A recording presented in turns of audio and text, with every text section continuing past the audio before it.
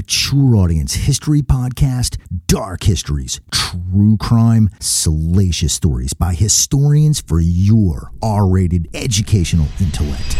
This is Grim.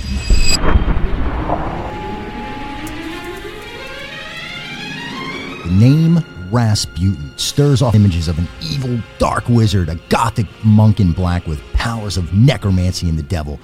Or more often, a motherfucker stab shot, poisoned and drowned, who could not be killed. The wandering holy man captivated the last Tsars of Russia, led a sex cult of sorts. Women adored him. Most hated him. Journalists, assassins, and the secret police followed him everywhere he went. This is the comprehensive, like a motherfucker, multi-part story of the illiterate stinky peasant who defied every odd to become one of the most powerful, revered, ultra-sexy, and hated figures in late Imperial Russia, of the socio-political backdrop for World War I, the Russian Revolution, and the myths and truths and complexities of the period and of the man, Grigory Rasputin, and his enduring mark on the Romanov dynasty, on Russia, and on history.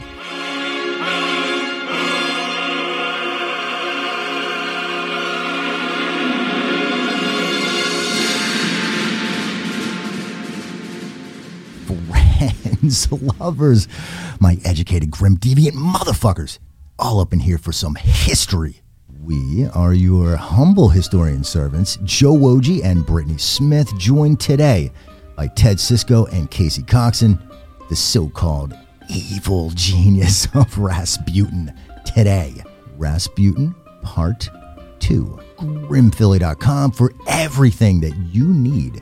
Back episodes of Grim Live events with us in Philadelphia, where we record every single day the highest rated history tours with sick professor motherfuckers in the city for 10 years. The best dark histories, true crime podcast for mature audiences. We hope that you've heard with sick professor motherfuckers. We are your humble servants. Rasputin all up in this motherfucker today. So there's a lot of history and myth that surrounds this evil genius, as he was dubbed by the Western press in the United States and the UK. The historical reality is badass, really, without even spicing it up. But one of the most controversial and famous stories of Rasputin originates from this March 1915 visit to Yar restaurant in Moscow, where he takes a train from Petrograd. That's been really mythicized as evidence of Rasputin's most debaucherous public self, just off the hook and literally out of control.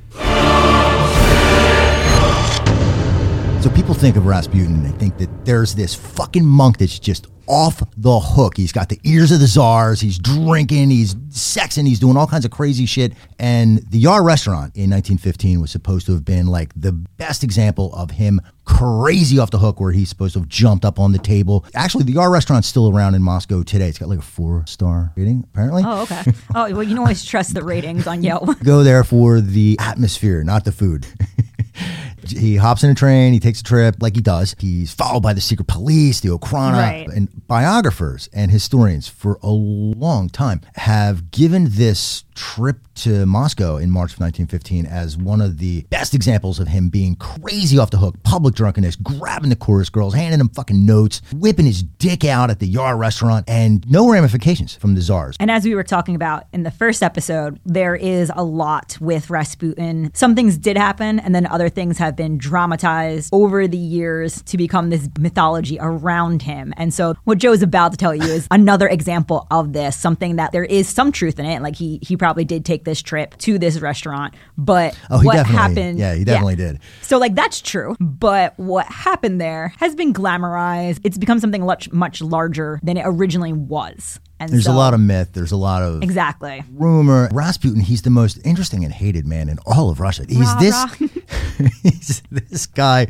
who has risen up from the peasantry, and he's resented by a lot of the upper class. And this is into World War One. Yeah, 1915. You're in. So he's being scapegoated as having drip poison into the ear of the Tsarina. There's so many rumors going on about Rasputin at the time with the Tsarina. So she wasn't like super popular even before Rasputin, but during World War One, that takes on a life of its own because, of course, Empress Alexandra, or the Tsarina, she is originally a German princess. So clearly she's a spy for Cousin Willie. That's exactly. She had already been unpopular before, and then during World War One, all the rumors that she's a German agent, that she's trying to destroy Russia from within, that she's still working with the Kaiser, the German Empire against Russia. Of course, that gets linked in with Rasputin, and now he's working with her as like these German agents, and how they're having a whole affair, and how everybody just accepts this. None of that is true. Everybody at the time, but those really are the strong rumors. Believed it at the time. In 1915, people in Russia were convinced that Rasputin was the agent of Germans, and he was whispering in the ear of the Tsarina, who was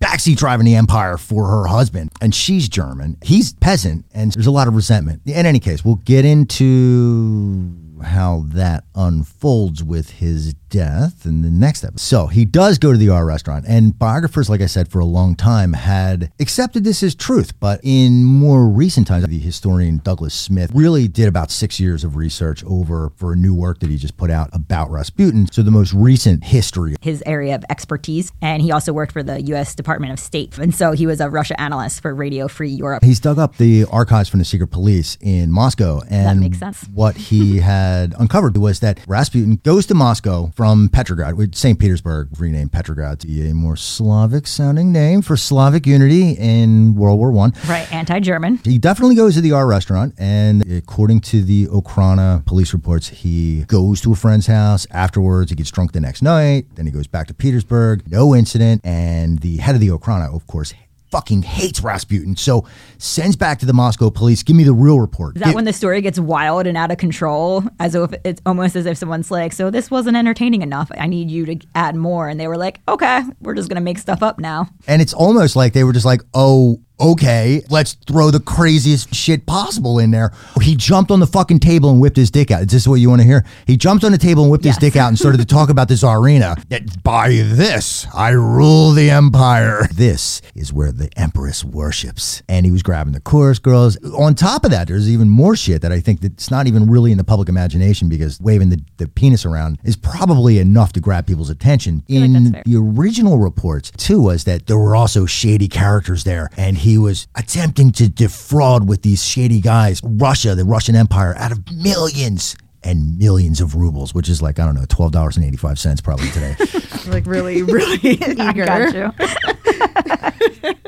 Sorry, I do the same thing. I would like want to like hold my book and be like, all right, let me be up close and personal.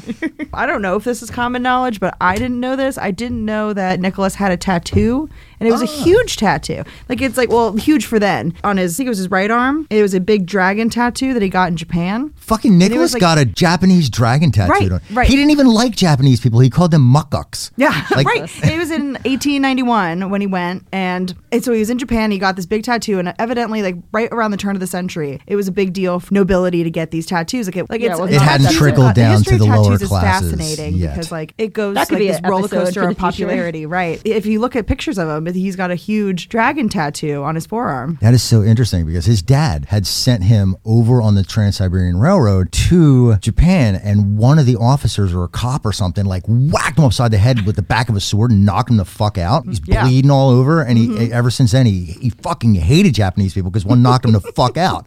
Yeah.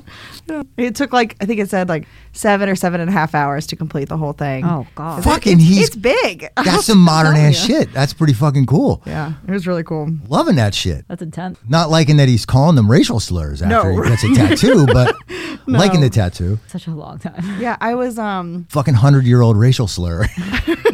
I was watching a video and I saw like an actor portrayal, and I saw the tattoo, and I was like, that's got to be a mistake. Like that's an actor's tattoo. And then I looked up pictures, like no, he legit had a tattoo. Do you have a photo of him? I sure do. Because I was looking it all up yesterday. Colorized photos. And in our audience, everybody out there, oh yeah, check this out.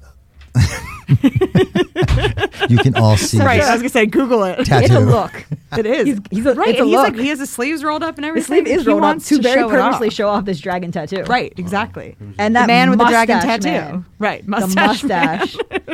All I'm saying in is that solidarity with listen, Nikki, Nikki Ted and I have grown long had a look. handlebar mustaches He for had a today's look. episode. He did. He really did. Lots of mustache wax, Burt Reynolds style. I mean, that is a full mustache. It really is. And the dragon tattoo that What Tsar if- Nicholas II had. Yeah. This Where the is- fuck was Peter with his beard taxes? All these fucking beards too. Tackling motherfuckers, beard taxes, tackling them and cutting their fucking beards off. Rasputin would not have had a beard if Peter was around. That was when he was trying to, wasn't he trying to like Westernized, westernize? Yup, that's exactly what I was. which is what Nicholas should have done instead of attacking Japan. Yeah. That was not a good idea. So let's start at the beginning. Nicholas II, he's not ready for the throne. The motherfucker cries when he gets the throne. Apparently, his daddy and granddaddy got blown the fuck up with bombs. Anarchists run around, motherfuckers into seances. These are the times that they live. Anarchists kill his dad, his grandfather, William McKinley, Teddy Roosevelt. They try to fucking kill him too. And Nicholas takes over. What was he, like 28? 26? He should have been schooled a little bit, you would think. He's not ready, he says. Marries Alexandra right away. So Alexandra, by the way, so a lot of these royals are related to one another in Germany, in Russia, in the UK. His wife is the granddaughter of Queen Victoria, who's completely the fuck against the marriage because she's like, Russia is not stable. She was right. Willie Kind and of Nikki, extension like, of that. as they Something knew close. each They're all other Something like grand, that. yeah, they're all grandsons. of- childhood, The tree goes pretty much Victoria. straight up. are cousins. Yeah. Willie had a crush on Alexandra, as a matter of fact, too. Nikki gets her. They're completely in love. She's pious, devoted, and unlike usually people in charge, they fucking cheat on their wives left and right. He's a family man. We're going to talk about him as a ruler. He's completely fucking soft, inept, but he was a devoted family man. He was devoted to his children, to his wife. He was a good family man, was what he was. He would have been great as, like, in middle management someplace in a Walmart. Right. In khakis somewhere. But he marries Alexandra right away. Exactly.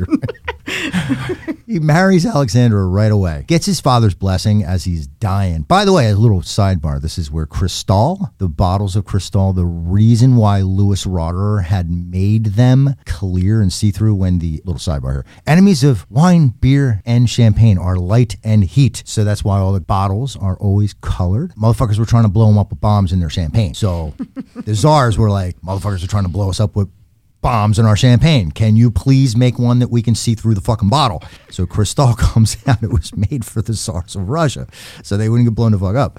Back to Nikki. Nice transition. He started out his reign. He wanted to do something nice for everybody. He said, you know what? I'm going to buy everybody a beer. Did you guys read this? No. Some obscure fucking shit. Motherfucker wanted to got it buy I was going to say. wanted to buy everybody a beer. Everybody in Russia, because I'm getting married, I'm buy everybody a beer and a little piece and a little like a little gift bag. Like he had gingerbread, little shit. But like 500,000 people showed up to get a beer, and like everybody got a mug and got it filled with beer. No, you continue. I'm afraid. I feel like you're going on. You are on a good pace. You're on a roll. I'm on a tangent about alcohol in Russia. Imperial fucking Well, it just turns Imperial stout. because everyone's trying to get the presents and. And you know what? It would have been great to call it Evil Genius too, right? Imperial Stout. It was not. I don't know what kind of beer it was. But so like all these peasants trample each other trying to get a beer. 1,500 people Yeah. died Literally trying over to get a beer. 1,000 people. Over a fucking beer. Must have been some good shit, though. Right. 1,500 people. Well, they're Trampled over peasants. Anything. Yeah, they didn't have anything. Yeah. They were like, please, that's A beer? Yeah. I could have a loaf of bread, but I can't afford it, so I'll take a beer. It's liquid bread. Right, Yeah. right, Same exactly. ingredient. 1,500 people died trying to get a beer. So that's how his reign starts. At his wedding day. He's off to a good But he gets this like reputation from there of being like bringing blood from his wedding day so early in his like czarship or whatever. But like very early on, he's like, oh shit. Like I already have a very bad reputation of just bringing death. good intention. Oh yeah. I Oh mean, yeah. But you know. just completely misjudged. The road to hell is paved with good intention. Exactly. So to put things in perspective for the big picture, you've got all of these nations in Europe. Some of them are climbing ahead in technology. Some of them are falling behind in technology. At the same time, you've got these older multi-ethnic empires like the Russian Empire, like the Ottoman Empire, like the Austro-Hungarian Empire. The Russians are falling behind. The Ottomans are falling behind even more than they are, but the Russians, using that to their advantage, are attacking the Ottomans and have this perceived strength based on the size of their army. It's the largest army in Europe.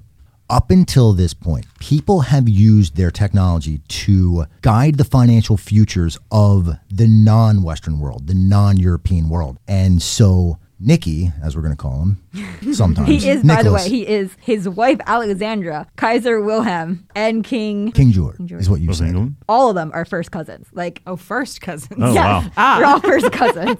There's Germans everywhere Yeah. on the Like, Right. just, throughout Europe. Just to be clear, like it On wasn't every. just How about him. Franz Joseph? Was he cousins? Nicholas, his wife Alexander, Wilhelm II were all first cousins of King George V of the United Kingdom. He was also a first cousin of the King and Queen of Norway, as well as the King of Denmark and of Greece. But Nicholas and Wilhelm II of Germany were in turn second cousins once removed on like another side. Like the there's so much incest going on right now. Well, it's not that's good. we're jumping way ahead, but Yeah. like that's why they were able to validate their bodies later. Yeah. Because like The you DNA, know, well, not DNA, Yeah, but the- the yeah, Duke of Edinburgh. Yeah, because they didn't have DNA testing at the Gave time when they originally like blood, yeah. right, like but like they were able to test because there's still so much of their blood in the world now. Who was it? Charles? Duke of Edinburgh, whoever that is. Whoever, yeah, that guy. Duke of Yeah, Edinburgh. that was like what it was in like the late '90s that So Prince they Charles? validated. I think Prince Charles, where they used his DNA. They asked for his DNA so they could validate that like the bone. Yeah. But anyway, But yeah, there's so basically to summarize, there is a lot of incest going Yeah. along with the royal courts of Europe at this time, which obviously I think we just proved by even just casually listing off some of the names of people who are all into it, because that he obviously married his first cousin, and he was also first cousins to the kings in both Germany and England, and which is why we call them the Willie Nicky telegrams that you might have heard before too, because those are a series you of are a telegrams. historian. Yeah, there are a series of telegrams between Kaiser Wilhelm II and Tsar Nicholas II, Willie Nicky, which is just funny. Sounds funny. Willie's funny. But And also, she was Sunny in their letters. She signed her letter Sunny. there you go. But also, listeners, don't do incest. Bad. Yeah. Bad. Don't do that. how just to many clarify. episodes has that been said? 'Cause Also, I feel do like not lot. grow a Lot. handlebar mustache. No. Right. Hard In to keep. solidarity with Alexandra, though, Ted and I will be taking opium for the duration of the empire. We'll be nodding out. And Oh, dragon okay. tattoos encouraged. Yeah, That's what that's we'll do fine. afterwards, Joe. Right. We'll go get a dragon Dragon tattoo tattoo high is on fine. opium. There you go. Giant mustache that looks as epic as his is also fine, but no Right. incest. Correct. Yes. Very Not clear. funny. Yeah, no. Burt Reynolds Also mustaches. illegal. No. I draw the line at Illegal. mustaches Jail. and dragon Immediately tattoos. jail. Incest, no, that's a little bit too Yeah, far for me. epic mustache is fine. Dragon Opium tattoo is dens. cool. Yeah. With the monkucks. We're not going to tell you to do drugs, and that's not the message. Notice she said not to do drugs. She just said we're not going to tell you to do drugs. Right. Right. So, Right. We're not who here are to we judge. to judge? Exactly. We just take a strong line on the incest. Yeah. 1861, Alexander II, this would be Nicky's grandfather, freed the serfs in an attempt to get people to work a little bit more diligently in the factories there, like they had been in the rest of the Western world, people west of them, where they worked a lot harder because they had to work for money, not per hour, but per task. And so they had to work really kind of quickly, and the capitalists were happy.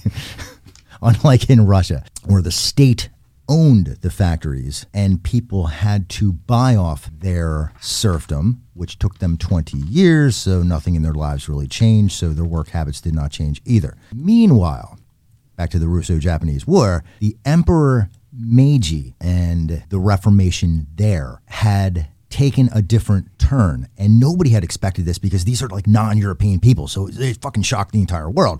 These are the days before things are tightened up. You can't even do this shit now. It had a free market back then, more so than today for like military technologies. They hired people from Armstrong, the best shipbuilders in the world, from England, people from Krupp, the best armaments manufacturers, fucking making howitzers and shit from Germany, and built their own artillery, telegraph lines, railroads, communication and transportation systems for war so that they could throw out the Western imperialists the United States included in that.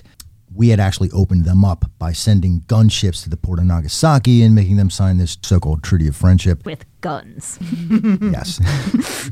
But they were ultra successful at driving the Westerners out by copying the military technologies and capitalist practices of people who had vanquished them. Jump forward to Nicholas having a bad time of it. Politically speaking, Europe had gone the path of parliamentary government, which Nicholas had resisted by and large, being pressured by anarchists trying to assassinate people. And this had been happening since, like, let's say the American Civil War sort of era, at least in the cities there. People in the countryside, not necessarily so opened early on to revolutionary activity at first. They were really suspicious of the revolutionaries as like city slickers, but you're trying to get me arrested and that kind of thing. But in Japan, once the government actually built those factories, they turned them over to privatization, which makes them truly capitalist. When you're worried about your own paycheck, you'll stay up at night to try to figure out the best efficiency for whatever it is that you're doing. But if you work for the government, you might just go home and fuck, my day is done, I'm going to sleep. So it's ultra successful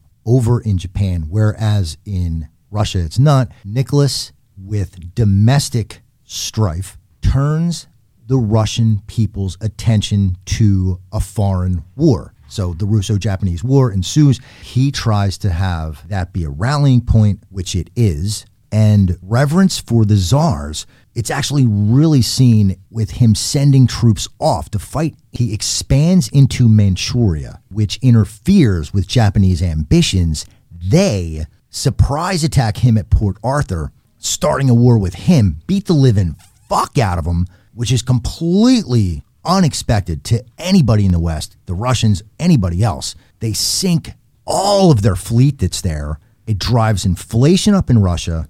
But the people, when they are sent to go fight out that way, are literally kissing his boots. He's blessing the troops because he's sovereign, he's in charge because of God. This is a belief that these monarchs believe, that they rule by divine right. He's God's representative on earth. He goes off and blesses the troops. They literally fucking cry, kiss his boots. When he rides by it in a train that doesn't even stop, people will gather at the platforms and fucking wave and throw flowers. He's really revered. But when he sends people off to this war that goes extremely bad and it drives up inflation and it creates unemployment, they're not happy and they're not trying to necessarily rebel, but with the church at their back, people in Petersburg with church icons singing God Bless the Tsar, God Save the Tsar, march on the Winter Palace to present him with a petition, please stop the war. Please give us some parliamentary say. We are your children. See our suffering. They don't have weapons. They don't have food.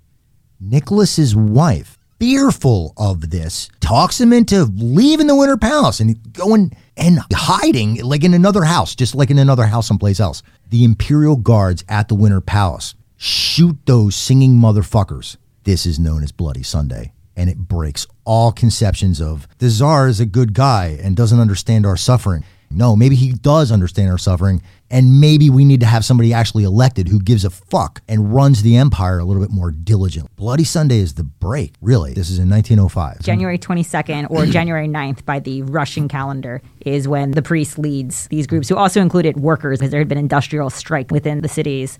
And it's when they march to the Winter Palace, and also in their demands, speech, press, assembly, religion, representative, constitutional government, the legalization of labor unions, free public education, things like that. But yes, ultimately, they get shot down. So you have men, women, and children that were murdered in these streets. And so obviously that's a big deal. That looks, no matter how you want to, whatever else, that at least looks awful. And so you do have continuing upheaval that results with that thing. And so it does become known as Bloody Sunday, 1905. So you have that event that happens. And as a result, he promises to do a couple things, Nicholas, to settle everybody back down. Because like you said, it kind of like opens up Pandora's box. Like it's kind of like, to settle everybody back down and kind of to get real calm again, he issues what's known as the October Manifesto of 1905, in which Nicholas promises to set up an Imperial Duma, which is similar to different Western parliaments. But of course, it's supposed to be just for consultative institutions. They're not going to have power, but they Has can at no least teeth, Yeah. but it's got the perception. Right. So he does this and he writes this whole manifesto and he's promising these different things. For example, to establish an unbreakable rule that no law shall go into force without its confirmation by the State Duma, and that the persons elected by the people shall have the opportunity for actual participation in supervising the legality of the acts of authorities appointed by us. And so he goes on to call on all the true sons of Russia to remember their duties toward their country, to assist in combating these unheard of disturbances, and to join us with all their might in reestablishing quiet and peace in the country. What happens, though, is that all these promises that Nicholas makes in this document are poorly fulfilled, put it nicely. Like he doesn't follow through.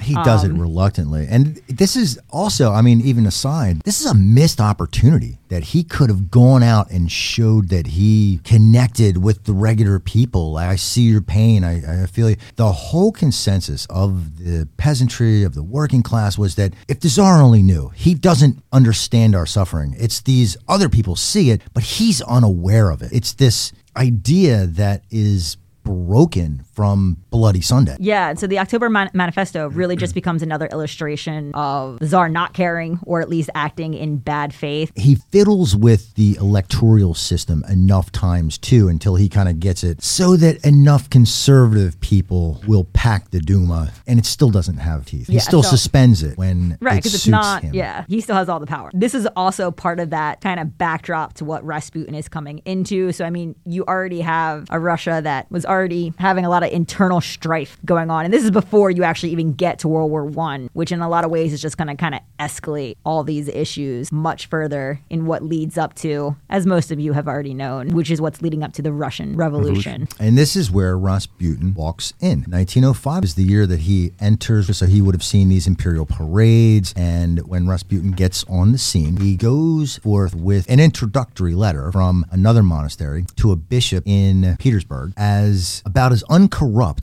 as he would be. It's been speculated by historians in more recent days that maybe it was Petersburg that actually did corrupt Rasputin a bit, because up until this point, he hadn't actually drank. His I guess university of sorts had been the road. You know, he had been one of these mystics who had just walked barefoot and fettered from monastery to monastery for enlightenment, but he met people along the way, a lot of people, and so got to know the character of people, just how people act and think, what motivates them. People from bandits through bishops, knowing that the upper classes in Petersburg were fascinated by these kind of peasant mystics. He does get an introduction pretty quickly to the Tsar and the Tsarina, who are quite taken aback by him.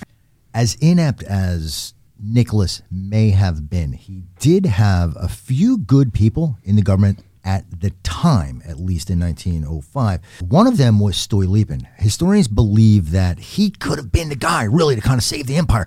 Once Rasputin, and I know we talked a little bit about this in the very first episode, so no need to revisit it, but he started to get the ear of the Tsarina, to the Tsar to a lesser extent, but through the Tsarina, he gets the ear of the Tsar. And Stolypin was fucking horrified by this peasant who has the ear of the Tsar and the Tsarina, and tries to drive him the fuck out of town, regardless of what the Tsar and the Tsarina think. Happens to be assassinated at the Kiev Opera in 1911. Very Lincoln-esque. Although this very much so came Beer houses, far before. Operas. Can't be trusted. After, but no, I mean, that said that backwards. Don't go to an opera. Yeah. Right. If right, somebody might want to exactly. assassinate you. As I was reading this, I was like, this is familiar.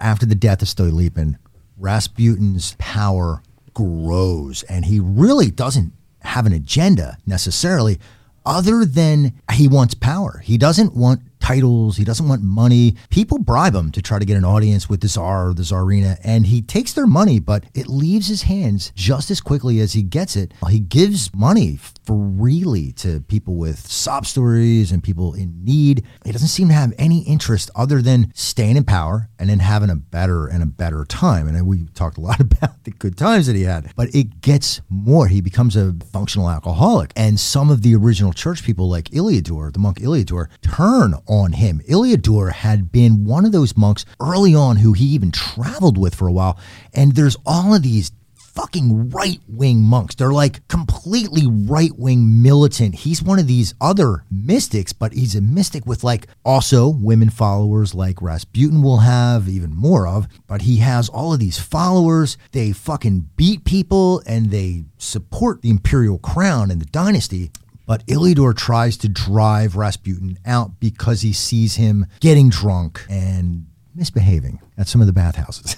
In turn, Rasputin has him defrocked, and one of his followers, Olga Luktina, who had actually stayed at Rasputin's house for a while in Siberia, in Prokolskoye, tries to assassinate him. She tries to kill Rasputin. Yes. Is this the woman who stabs him in the stomach? Or is this later? With the 15-inch blade, yeah. And that would be in 1914 at the dawn of World so this is War I. 1914. Right after she did it, she Jump claimed she forward. killed the Antichrist. Because they really did think that he would die. She stabbed, Well, she stabbed him in the stomach in Yeah. 1914. So, I mean, I feel like that's a fair assessment. like literally ripped his intestines. Yeah. Yeah. They sewed Yeah, it was him with not- knotted silk that they it was would have had to not go back clear. in and take Yeah. out again. that he was going to survive that. Yeah. Friends, lovers, my cult of the macabre, educated, sick, grim, beautiful motherfuckers. Parting is such sweet sorrow.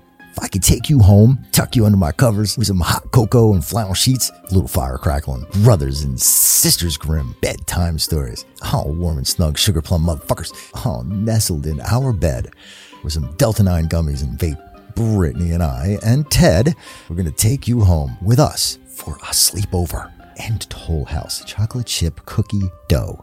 The celebrity historian Brittany Smith will be signing articles of educational fuckery from JSTOR as we listen to heartwarming and smooth sermons from the minister of Satan himself, Thaddeus Ted Sisko, with educational fuckeries in our hearts and Patreon exclusive benefits in our minds. Patreon.com/GrimPhilly. Just visit patreon.com/GrimPhilly.